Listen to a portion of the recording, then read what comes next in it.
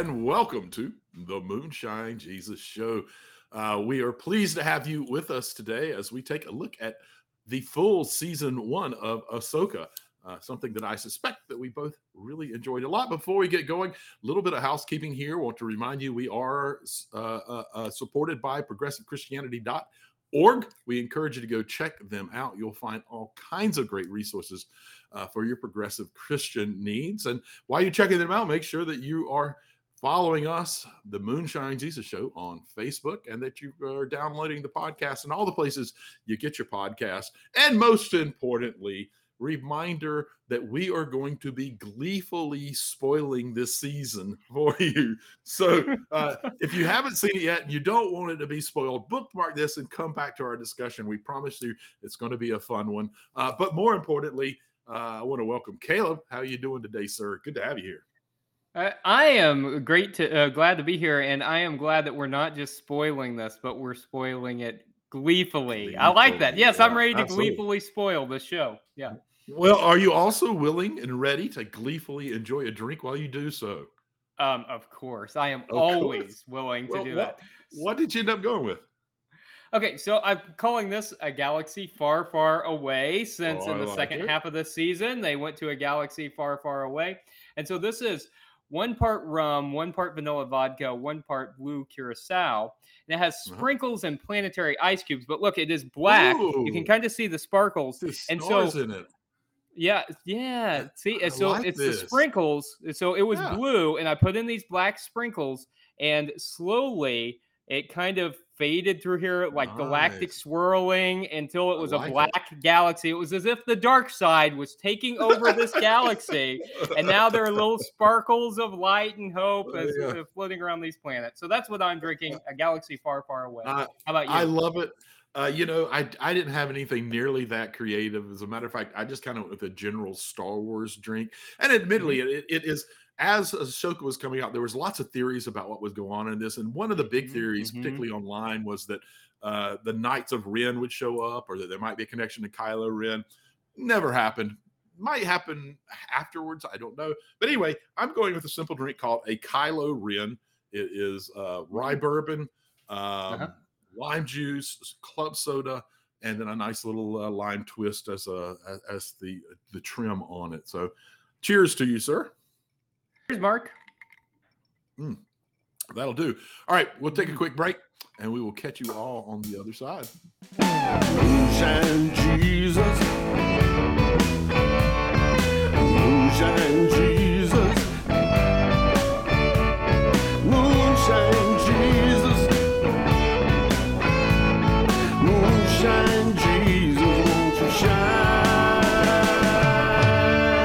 a light?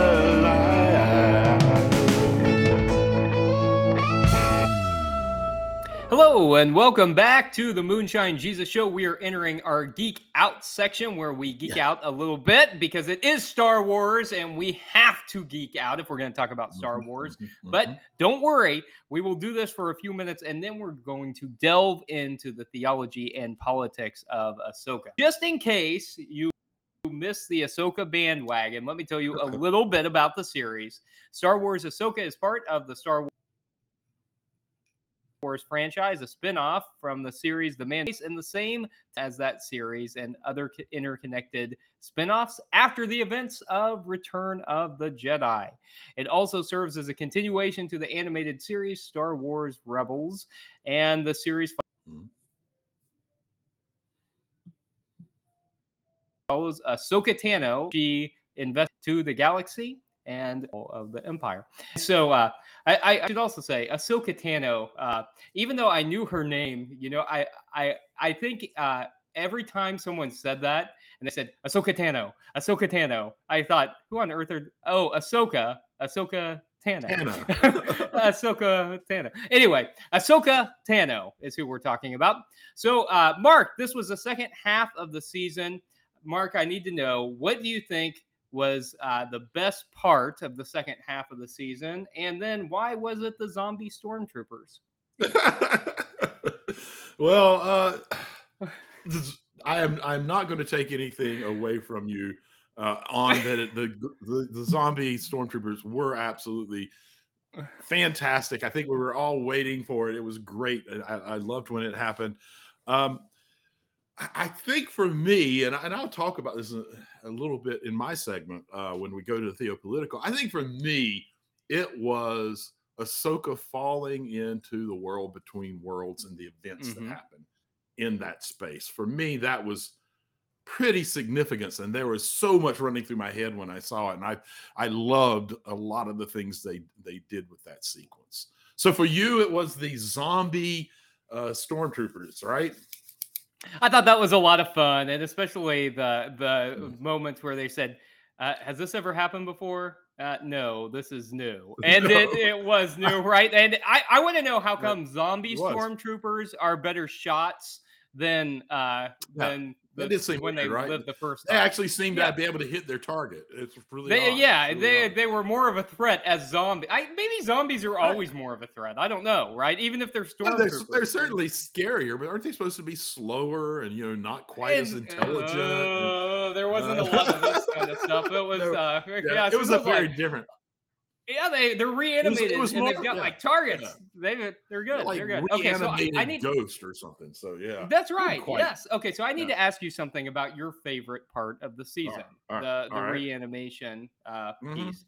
Um, the one piece I'm curious about that is Yeah. how does Ahsoka stay alive for that whole time underwater? Sequence happens while she's uh, it seems like for a long time. How does she stay? How does she stay alive while she's underwater? She's a force user, man. There's something innate within her that kept her alive. I also think that it could be. Um, we learn in, I believe it was in Rebels, that we've talked about when we did this the last time about the Mortis gods, about the Father, the Son, and the daughter. And we learned that the daughter's spirit is now in Ahsoka, or at least part of it is, and she is somewhat eternal. Maybe not fully eternal because she has passed away, but has an ability to live for a very long time. So I think it's probably related to one or the other, either the Force itself or the representation of the Force that is the daughter that is now partly within her, which is going to give her some extra abilities that maybe other Force welders don't have. That's my take on it. Did you have a thought on what was going on? So I thought, well, she's tied in with the Force and all that, but she's still been underwater for a long time. But I'm willing to give her I'm willing to give her the benefit of the doubt and say, yes, Fair maybe enough. both of those things working together, maybe that is what made it possible. But it was a great sequence, right, where she got to Yeah. interact with Anakin, and there was a lot of talk online about seeing Anakin back. And about the de-aging technology that they Yeah. used in the midst of this. So tell me, what was your impression of seeing Anakin interact with Ahsoka and the de-aging technology that they used? I am not the biggest fan of de-aging in general. Now, maybe that's because the first many times that we saw it, particularly in Star Wars, it was kind of weird. Like they still didn't look human. There was this weird deadness in the eyes and weird.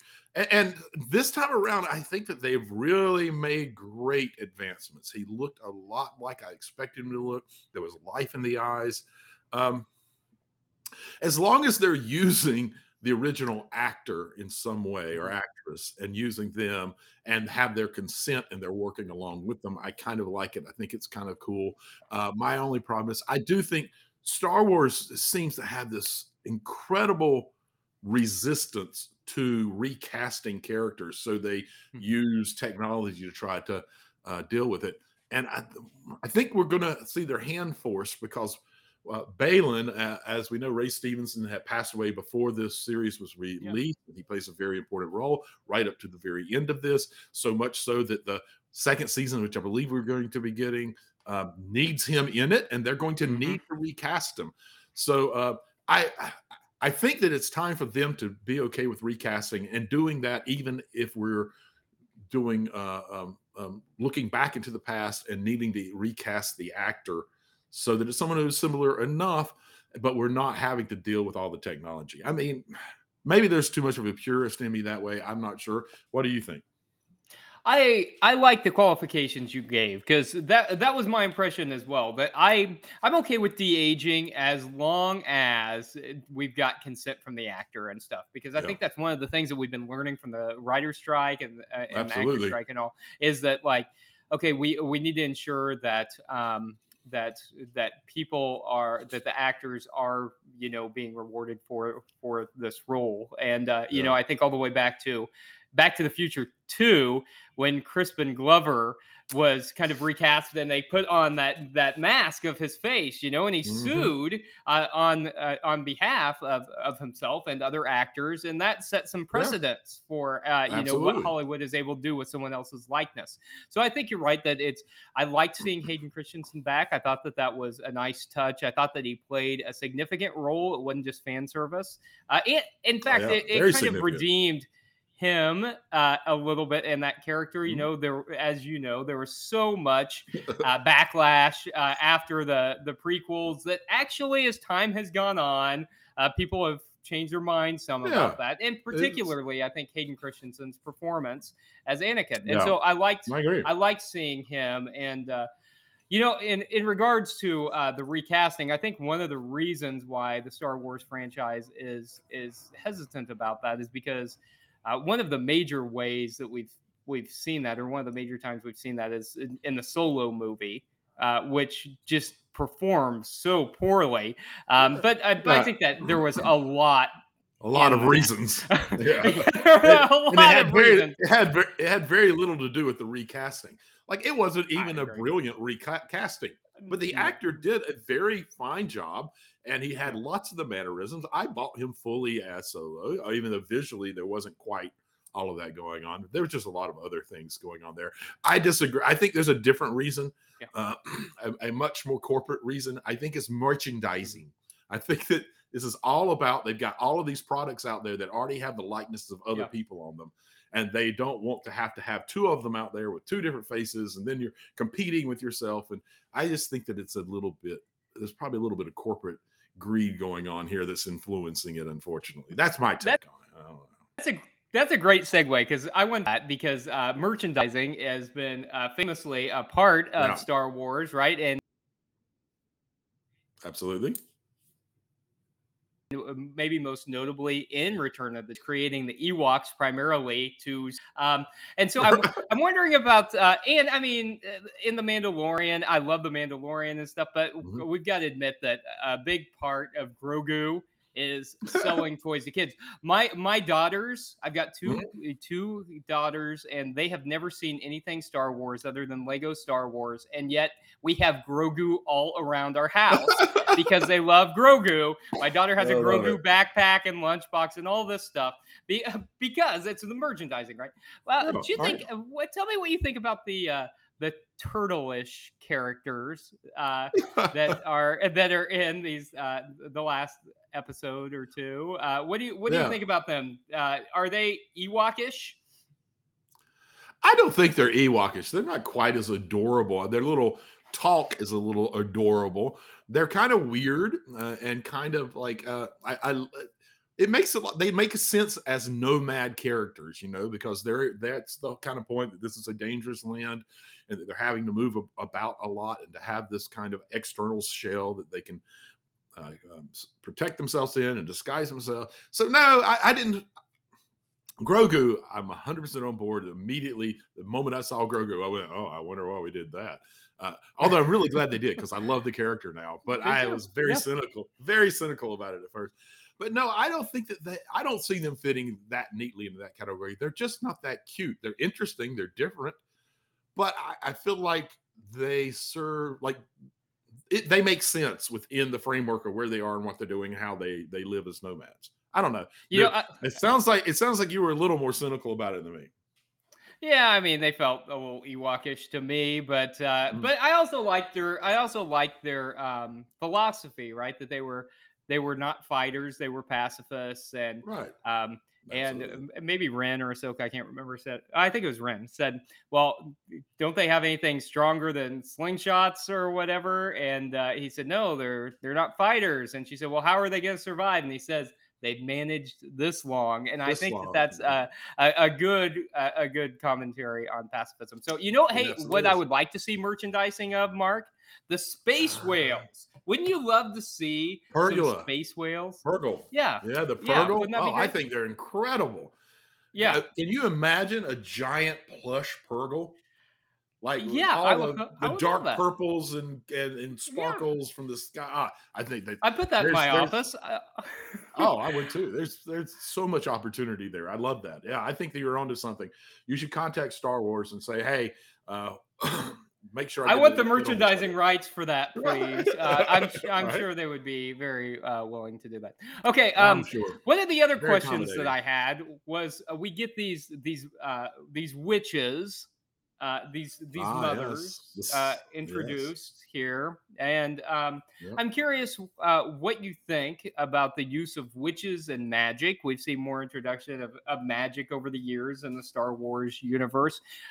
What do you think about that generally? What do you think about that for the? Well, for the I think direction? it's absolutely a horrible thing, and I think it's there just to try to pull people away from Christianity. They're trying to create problems for our kids. Ban Star Wars. You gotta ban it.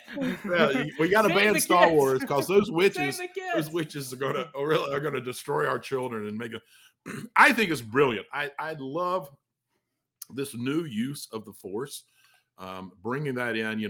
It was essentially relegated to legends in the world. I love that Filoni's bringing it back in, and we're getting seeing that.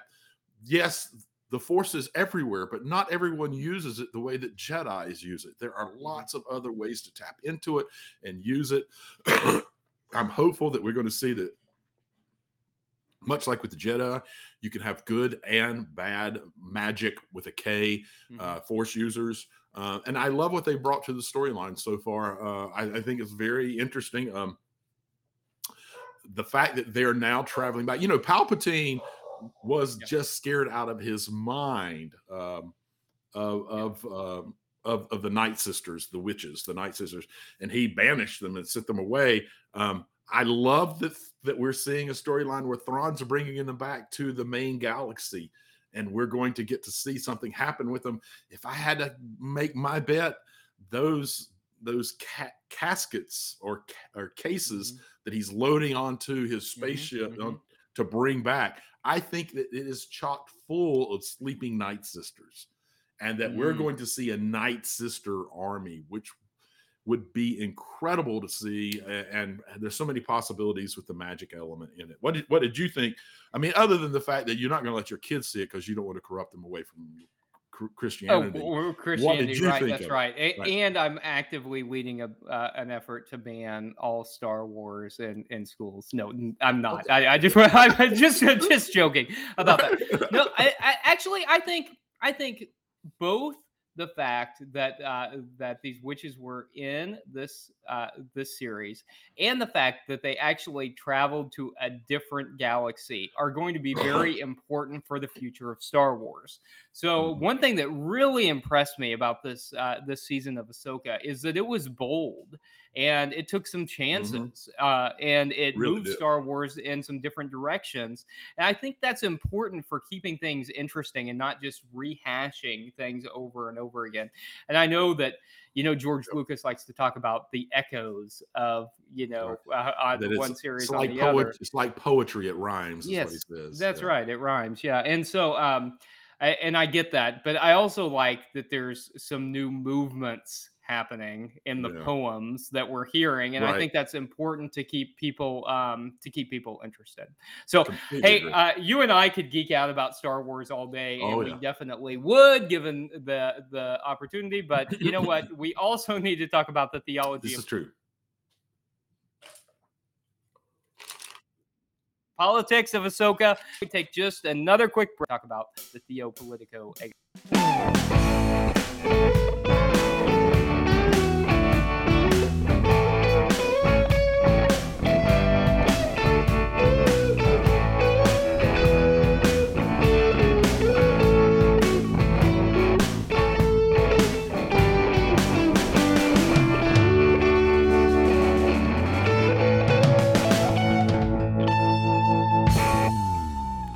welcome back to the Moonshine Jesus Show. You're joining us for our Theopolitico segment. And I'm going to jump right in on this. As I told you in kind of our pre-show, Caleb, I've got kind of a long wind-up to my question, so I want to go ahead and spit my words out so we can get to your responses, because I'm really curious about your take on some of this. At the end of episode 4, I think it was episode 4, Ahsoka falls off of a cliff, possibly to her death. At least we're left to believe that.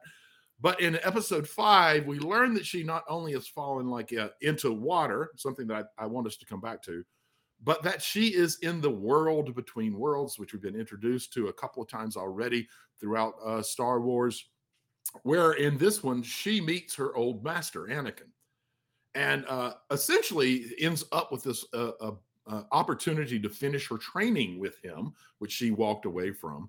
And the way I see it, there are basically 2 main lessons that he's trying to teach her here that she learns. And the first one happens as they revisit a battle where they were while she was still like a young Padawan. And in it, Anakin is constantly telling her that they need to fight.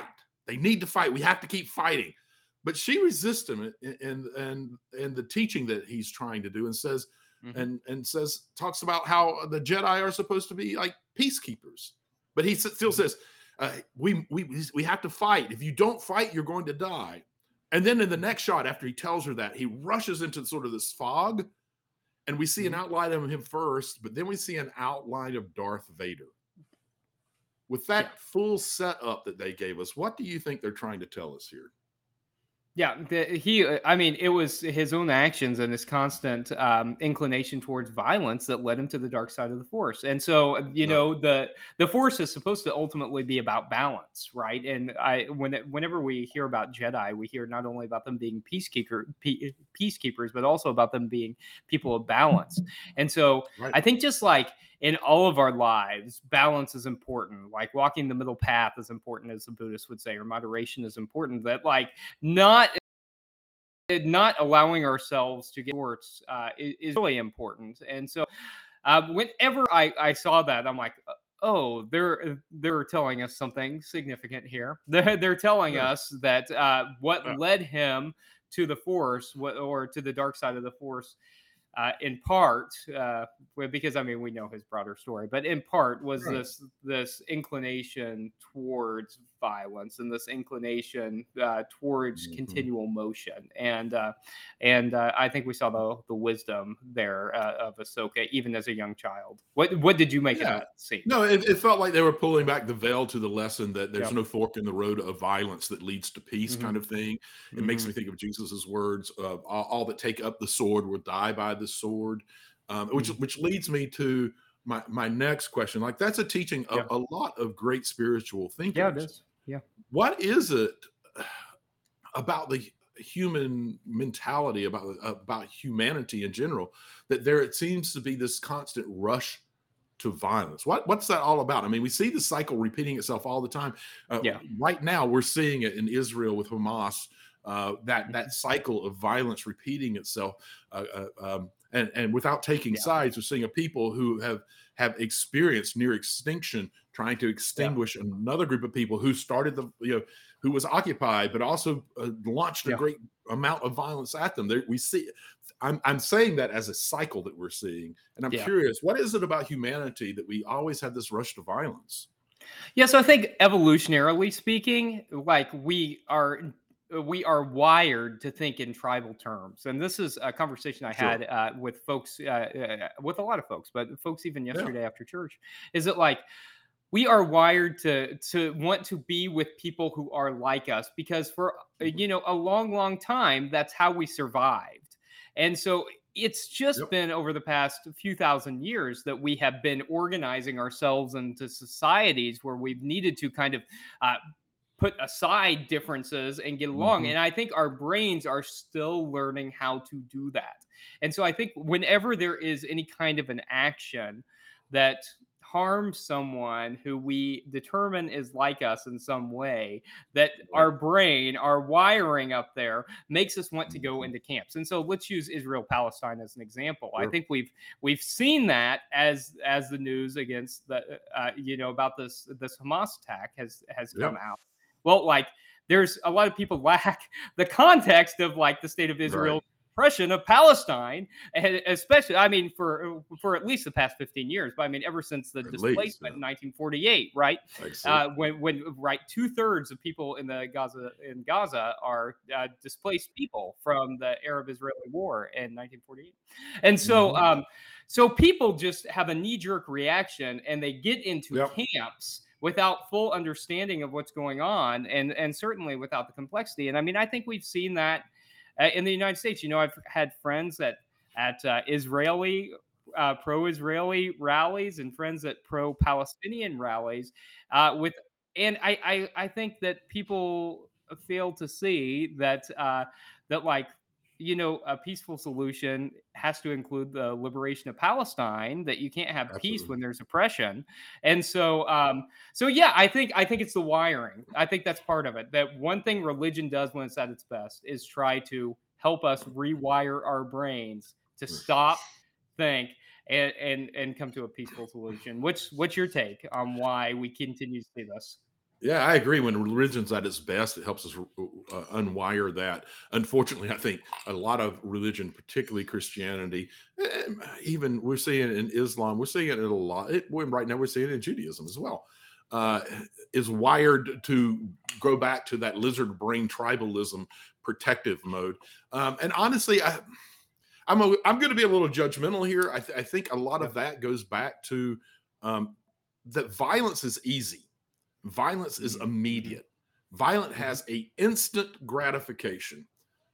Peace takes time. Peace takes forethought, planning, structuring, seeing and understanding everyone in the situation and the complexity of the system and figuring out how it fits together, and having to work towards and struggle, and sometimes going forwards and sometimes going backwards. It's not easy. It's a longer road, but it's a better road in the long run, I think. I'm going to keep moving on. We could just focus on this the whole time.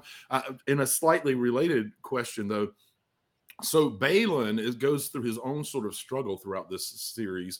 And you kind of hear it when he's like, it'd be a shame to have to kill her. Like, he doesn't really want to kill her. And then he feels this call from the land that he's in. And ultimately, he tells Sabine Wren, he's like, what? Not Sabine, Shin Hati. Says, what I seek is a beginning, so I may finally bring this cycle to an end. So my question is, can we bring the cycle of violence to an end, or is humanity doomed to repeat it over and over again?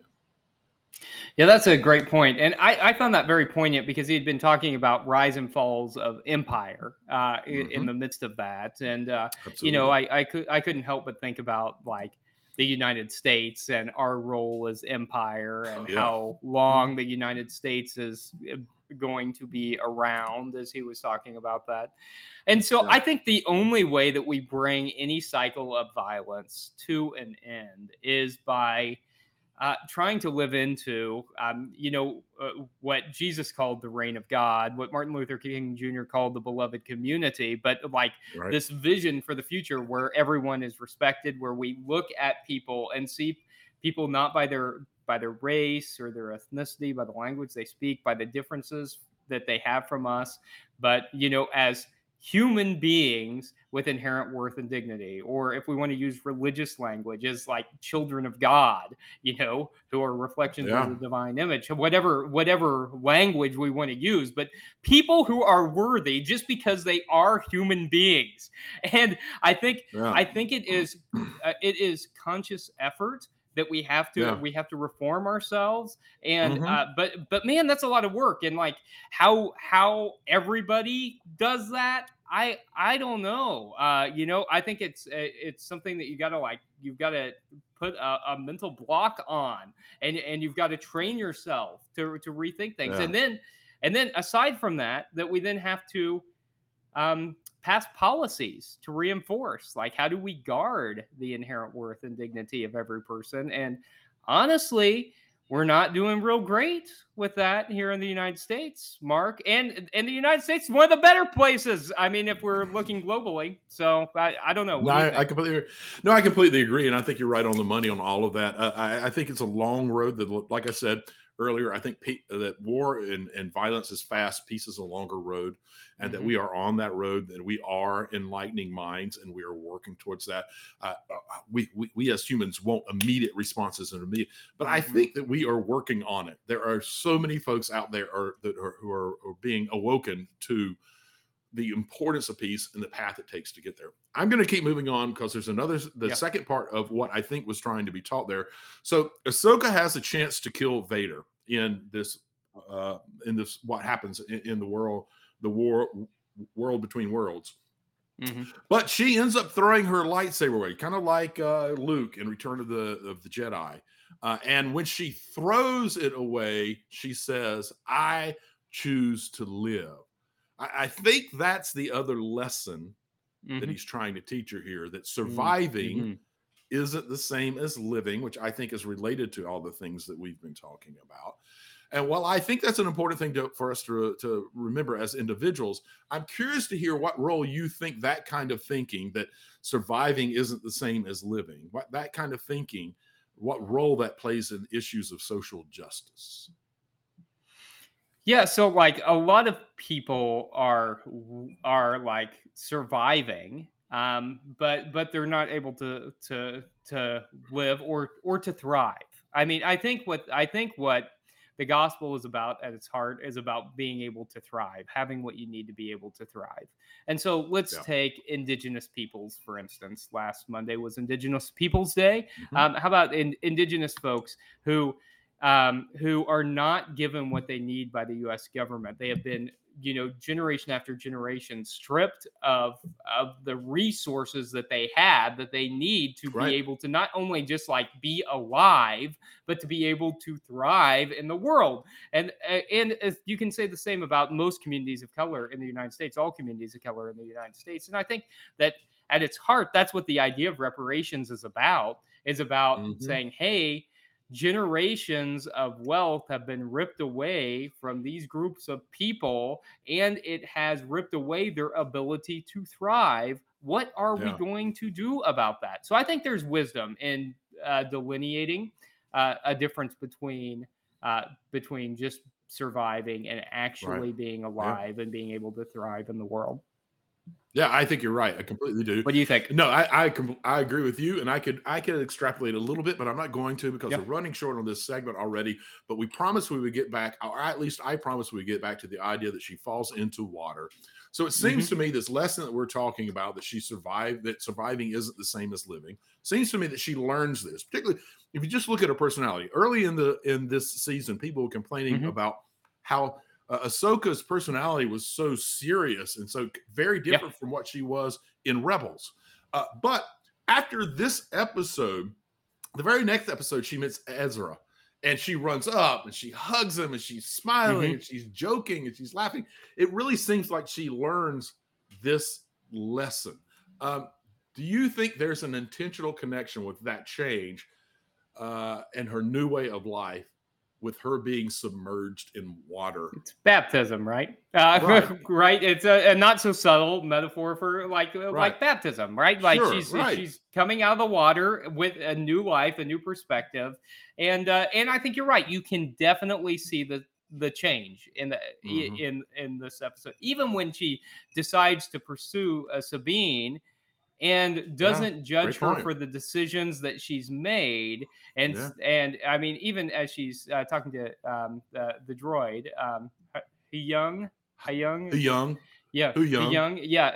who says that that she's made that she said she made the only decision that she could, and that whenever Ahsoka confronts her about it, it says, yeah, I understand. I've made decisions like this too. And it's a different way of looking at the world than she kind of had at the beginning. So yeah, definitely. Yeah. The old life is gone. The new life's begun. So we could. God, I have like 5 more questions that I could ask you. I'm not going to do it. We've already run over on this segment, so we're going to take a quick drop and come back to one of our favorite segments, the Make Me Look Stupid segment.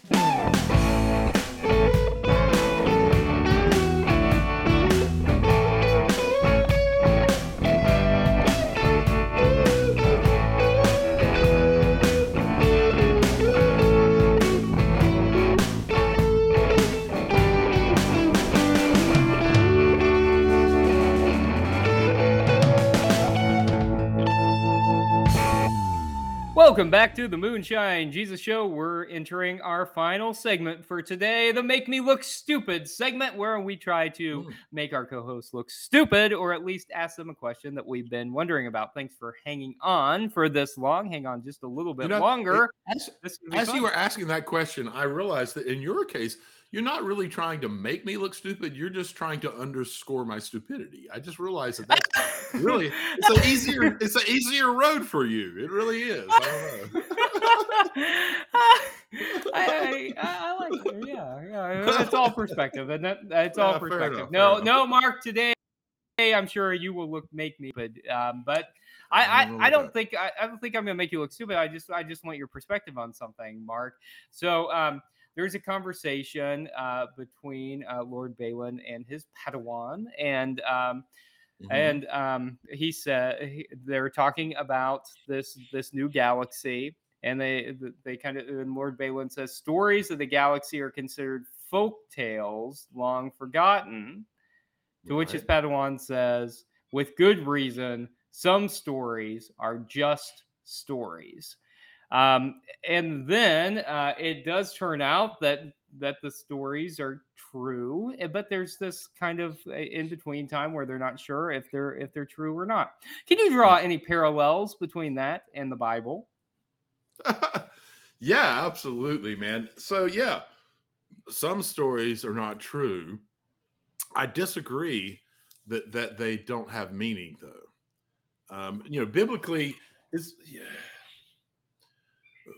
we have so many stories, 66 books in the Bible told by so many people, some of them meant for all these different purposes. Yeah. And some of them are based on, there's such an amazing amount of differences. Some are somewhat true. Some are based on truths and are extrapolated. Some are stories that are told to teach us lessons. But the thing that I always come back to 100 times over and over again is that while not all stories are true, all stories have truth. And that is what we get from the Bible. We get truth about what our spiritual ancestors understood their relationship to God to look like and what that meant to them. We get very truthful stories of how they understood that. And then we get stories that people try to relate about this person named Jesus that they experienced or heard stories about and was significant to them in a way that they wanted to make sure that other people understood and were able to learn and grow from it. So I don't think stories should ever be forgotten. And I don't think there's ever any truth that stories sometimes don't have meaning. They always have meaning. What would be your take? I think that's important, Mark, because I think especially as I hear people deconstructing and doing a lot of work on, basically giving up biblical inerrancy and saying, okay, if this isn't the literal word of God, then is it all just fairy tales that are made up? And I think the distinction that you gave is very helpful for people who are on that journey, is that okay, you don't have to believe that the Bible is inerrant to believe that it has value, even that it can be one of the most significant books in your life to guide the way you live your life. It's just that it's just a different way of looking at it and looking at the stories and recognizing that, that maybe some of them have more value than others for our lives in the 21st century, that maybe some of them have different points than others, and that's okay. And that some are you saying that historical criticism matters? But that's a thing. I think I am arguing for biblical historical criticism. Wow, yes, wow. I know it's shocking. I know. I know. It's really shocking that I would care about such a thing. But I feel like that's a lot of the work we Yeah. do in church and in progressive Mhm. Christianity is to say, like, you don't have to throw the baby out with the bathwater, that you can still find meaning in this. But to do it in a way that's authentic, that allows you to understand what people were actually talking about, and maybe that's more authentic to the text than pretending like God wrote it. When I mean, obviously, people who were writing it didn't think that. Mhm. Okay, so thank you for helping me understand that, Mark. Do you have a question for Yeah, me? I'm sure that I have greatly advanced your understanding of it. I suspect that you probably could add an amazing amount to the little tiny window that I opened there. I'm sure we could both talk about this for a very long time, All but right, that's fair. you've That's got fair. it. But That's you're fair. going to make me look stupid now. So Well, I don't know. We'll see. So, I loved near the end of the season. yeah, We end up with Balin going out on his own, pursuing this whatever is calling him, yeah, and we see him on this massive statue of a man pointing in a direction, and he walks out to the end of that hand and looks in the direction it's pointing. What do you think Balin is looking for at the end of the episode? What is it that was calling him, that he's looking for and seeking out? I don't think he knows yet what he's looking for, other than just feeling a sense of it's feeling like the Force kind of calling him. I think maybe what we're going to see is more about the origins of Jedi and the Force, and how all of that began. So I think, I mean, it's complicated now that the actor is dead. So we'll see what they decide to do. But I think it would be interesting to see both, maybe him have a change of heart based on what he discovers, and Yeah. maybe to go back to Jedi, maybe to join Ahsoka and Sabine as they try to figure out how to get back to their own galaxy. I think that would be interesting. What do you think is happening? What do you think he's looking at? I think it's tied back to his, he's been on this pursuit, and I think incorrectly, where he wants to see everything be okay. He ultimately, weirdly, wants to bring peace to the galaxy. He happens to think that the Empire, you need to go with the strongest force to be able to bring peace to the Empire. And so that's why he's sort of backing the Empire and trying to bring Thrawn back and all of that. But, when he says, what I seek is a beginning, so I may finally bring this cycle to an end, I think that points back to the cycle of violence. He wants peace. So I think that this is yet again Filoni pulling out some of the Legends stuff that he's introduced to us in the Mortis Gods, the Father, the Son, the Daughter. The Father has died. The Son has died. The Daughter is now in Ahsoka. But one of the things we haven't talked any about yet, which I think that might be what's happening, is a person who's known as the Mother. That's obviously missing in the Father, the Son, the Daughter, who was a human that served the Father, the Son, and the Daughter, was scared of losing her family, and ended up taking in the font of power and the pool of knowledge. It's got lots of rings and echoes of Genesis, because the gods had deemed that you couldn't do that. And becomes this very powerful being that gets locked away. I think that being is what he sees as the key to understanding the Force, the key to understanding how to bring peace, and that being is locked up in the world between worlds, and that the statue is pointing to that beam of light, which I think is a temple, and all of the doors to the world of worlds are at temples. I think it's pointing to the temple where the Mother is locked up, and that he's hoping to free her and learn from her in a way that he can bring peace and break the cycle of violence. I may be reading a whole lot too much into that. I was just thinking, I'm like, I can't wait to come back to this episode whenever we talk about season 2 to see how you did on that, Mark. So I would love to see that, and I can't wait for season 2. I think who knows? A lot of fun. I'm excited about it, and I'm even excited. Like, all of this is leading up to a Filoni movie. which is going to be the Bad Batch. It's going to be Rebels. It's going to be this. It's going to be the Mandalorian. It's going to be so many parts. It's sort of going to be the Avengers of Star Wars. All of the characters that we know in between the original series and the last three in terms of the trilogy, all of our folks are going to be there. We're going to see all of them coming together in one movie. It's going to be incredible. Probably going to be 3 or 4 years before we see it, but hey, if great it's half setup as so good as Avengers 2012, Woo. woo! There you go. Yeah, here's Right. hoping, but you know how Star Yeah. Wars is. The track record is Absolutely. like a roller coaster. Filoni seems to be doing a reasonably good job. He misses some things, but his reimagination, his revisioning, and fixing some of the previous problems, he seems to do a reasonably good job. I'm hopeful. I'm just going to say I'm hopeful. That hopeful. Good. You're good. Yeah. That sounds like a good way to end in talking about the end of Ahsoka. Being hopeful. fair I enough. like that. Fair enough. Okay, so we're not ready for season 2 of Ahsoka yet. Not yet, But we've got to have a unfortunately. show next week. Even though Yeah. I think we would both like to, talk more about Ahsoka. Do you have any suggestions on what we might talk about next week? I actually do. I've been looking at like things that we might be able to talk about for the rest of this year. And like December is full of stuff. We're going to be fine in December. November, I don't know. But in between is a little bit more difficult. We don't have a lot of new stuff coming up. So I have this idea, at least for October, for the next 2 weeks, why don't we do sort of, since Halloween's coming up, sci-fi horror kind of movies?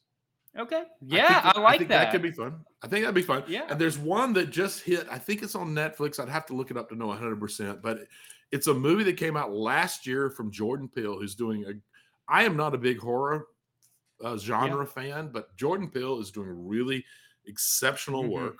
And he came out with a movie last year called Nope. And the synopsis of it is basically that a man and his sister discovers something sinister in the skies above their California horse ranch. And while the owner of a not nearby theme park sort of tries to profit from the otherworldly phenomenon, but it wreaks havoc in their lives, and they all have to kind of come together in this big. Anyway, it is interesting. It's sci-fi. It's horror. There's jump scares. I think that'd be a pretty fun thing for us to cover leading into Halloween. What do you think? That sounds great. I love Jordan Peele's directorial style, and I love the way that he uses those movies as a way to talk about what's going on in society as well. So 100%. I'm game. Next week. Perfect. Nope.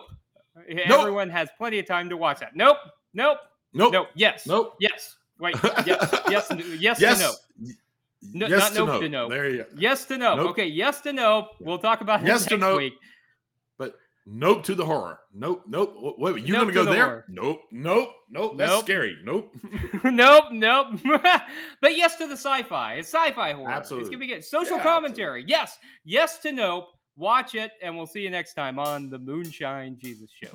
Moonshine Jesus, nobody